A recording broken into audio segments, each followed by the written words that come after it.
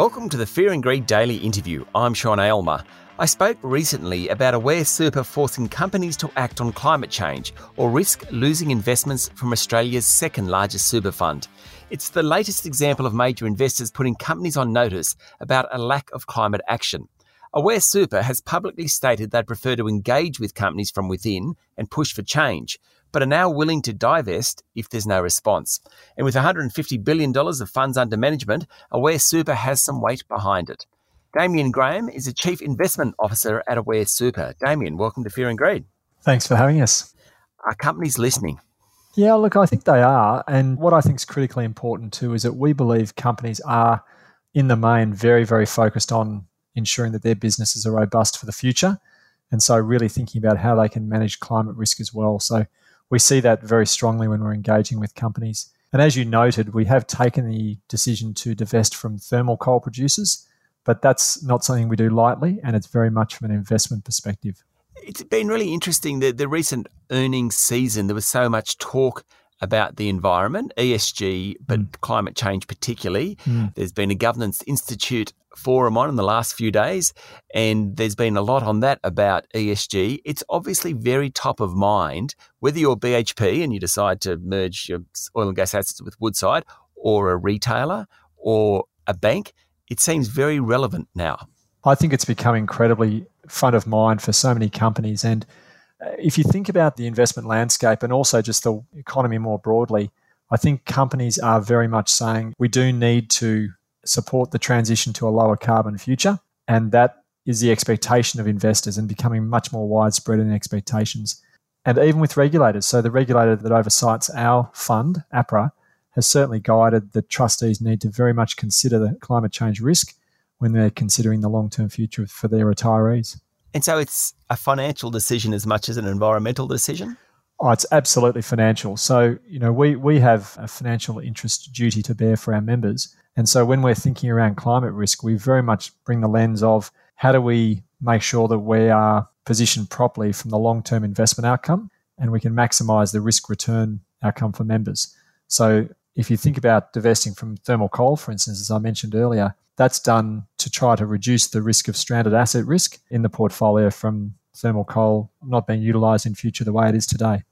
I like that idea of moving away from stranded assets, but thermal coal and then sort of further up the spectrum, not quite as dirty, but some of those oil and gas assets, there must be a price that they're worth buying in because we still need to turn the lights on at the end of the day. And, we can't rely on renewables yet. No, and I think that's right. If you think about our broader transition plan, so the board signed off on a refreshed portfolio transition plan to help us to manage the climate change risk, and they did that a little bit more than 12 months ago. We've got the goal that we reduce our carbon emissions footprint in the portfolio by about 45% by 2030. So to your point, we don't think that people are going to stop using fossil fuels to generate electricity and other power tomorrow. But we do think if we're going to get to that 45% reduction by 2030, we need to continue to reduce our emissions and support the economy to reduce the emissions more broadly. So that's what's driving our focus on ensuring we're not adding to our overarching fossil fuel exposure. You mentioned APRA, the Australian Prudential Regulation Authority, leaning on super funds to do something about it. From the other side, your members, what do they think? Yeah, it's a really key point. I mean, we if you think about our purpose as an organisation, we're here to deliver strong returns to our members, but we also want to be able to do that in a way that they can be proud of and that we can support a better community outcome. When we get feedback from our members on investment-related issues, though, there is a strong component of that feedback that does talk to climate action. So that is certainly the number one investment-related issue that we hear from members about, how we're managing climate risk on their behalves. Okay, so moving away from the environment and climate risk, the super guarantee rose this year to 10% from 9.5%, and it will continue to rise over the next couple of years. Now, that means a lot of additional money being invested in super. Does that mean anything for Aware Super's strategy, how it thinks about its investments, how it goes ahead in the next couple of years? Because more money will come through the door. Yeah, we are certainly expecting to continue to grow as a fund. So as you mentioned, we've tipped up a little bit more than $150 billion. And we do have an aspirational target that will become more than $250 billion in the not too distant future. And we're not going to be alone. So I think the system is growing and we need to be positioned to be able to invest additional amounts of money. And when we think about that, we try to look at that from a longer term perspective and identify themes that we think are really attractive, tailwinds that can really support strong long-term returns. So we, with regard to our investment strategy, are very much focused on how do we continue to invest, deliver strong returns at lower cost to our members, but do that at an increasing size. And our portfolio themes look to try to position us to areas of the investment markets that we feel give us those attractive opportunities. Okay, along those lines, and you mentioned tailwinds, a lot of super funds you talk about tailwinds, and there seems to be lots of tailwinds in infrastructure. The thing that I wonder about, because from Sydney Airport down, there are offers and investments in infrastructure assets. How can we assure that super funds who are cashed up aren't overpaying for those assets?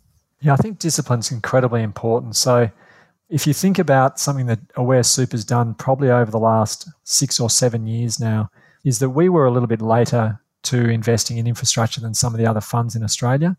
But over that last 6 or 7 years, we've looked to ensure that we approach investing in infrastructure in a way that tries to reduce the risk that we do overpay for what we feel are more developed or core assets.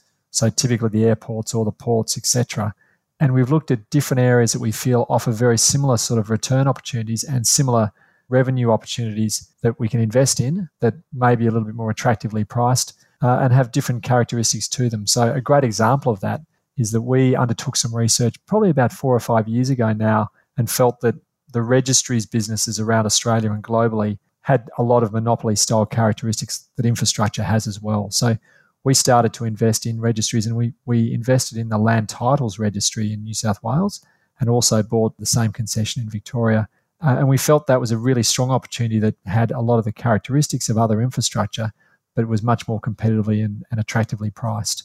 And I do think also that the additional weight of money that's going into infrastructure in Australia probably suggests that we'll invest overseas in infrastructure more than we were going to, with that growth driving that dynamic. Okay, stay with me, Damien. We'll be back in a minute.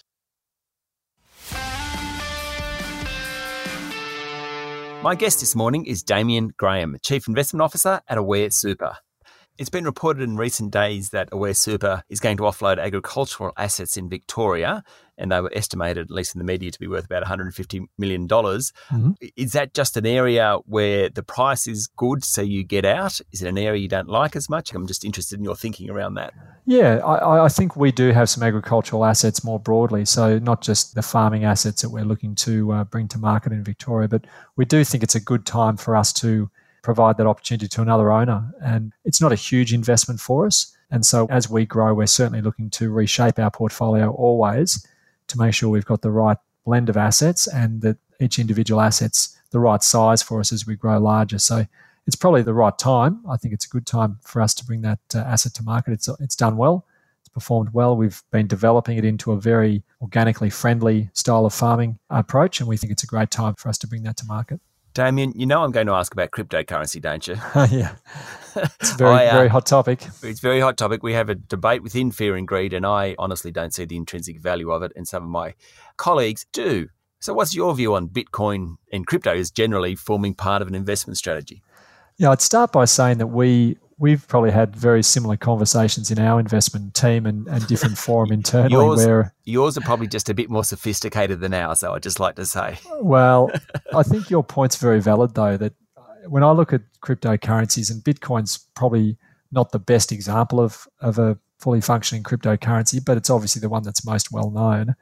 I can see that some rationale for why an effective cryptocurrency could be very useful in future and why some people want to invest in it.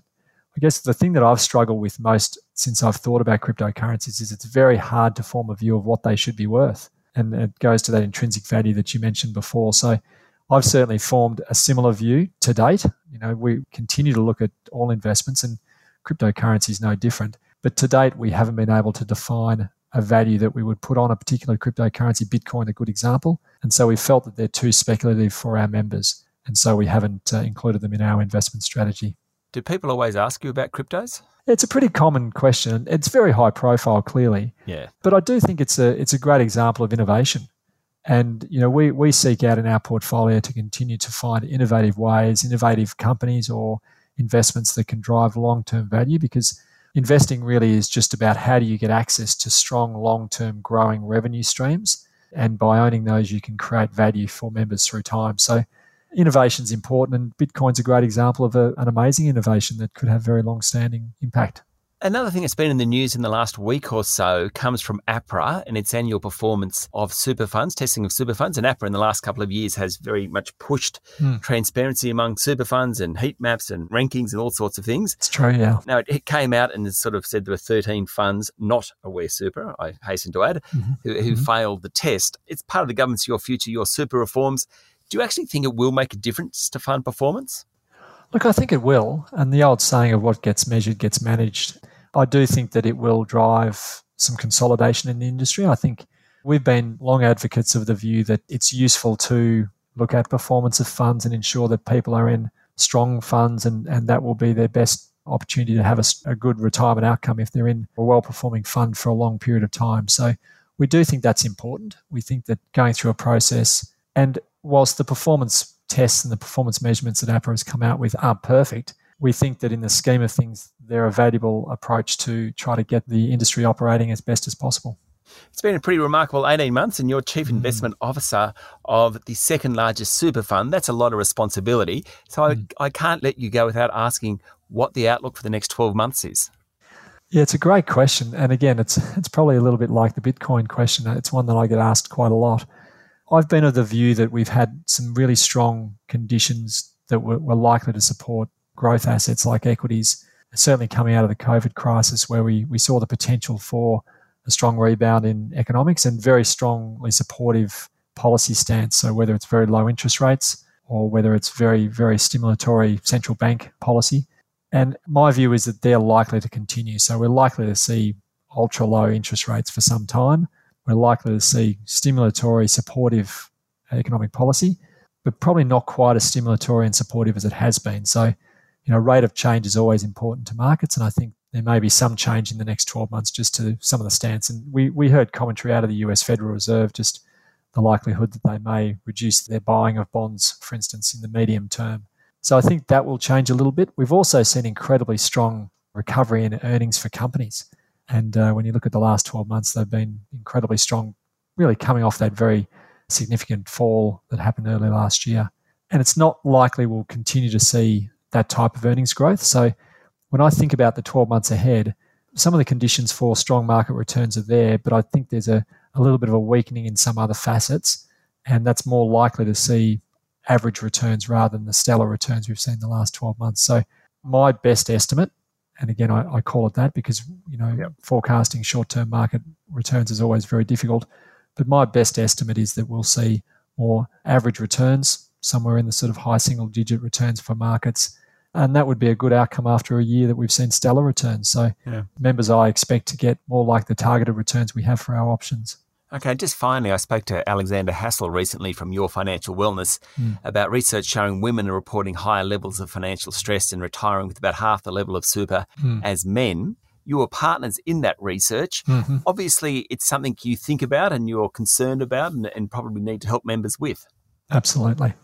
I think it is. And that research was fantastically important to us because we as a fund have about 70% of our members as female. The industries that we support tend to have a higher proportion of female workers, but we know that their experience is certainly not where we need it to be with regard to saving for retirement. And that also goes for younger members as well. And the Your Financial Wellness feedback was that there's a high level of stress for women and also younger people with regard to financial stress. So not an ideal situation. We do think a lot about that way of investing and also way of educating and supporting people because there's two sides to it. Certainly, we want to invest and have the right options that support people to have the right level of risk in their portfolio when they're young, and then obviously manage risk differently as they get older. But also we want them to interact with their super as best they can so they can have the best probability of a successful retirement. And it's interesting, if you look back at COVID last year, we did see across the industry, certainly people in super who went to a lower risk portfolio at the wrong time. They may not have got the education and the guidance that would have been optimal.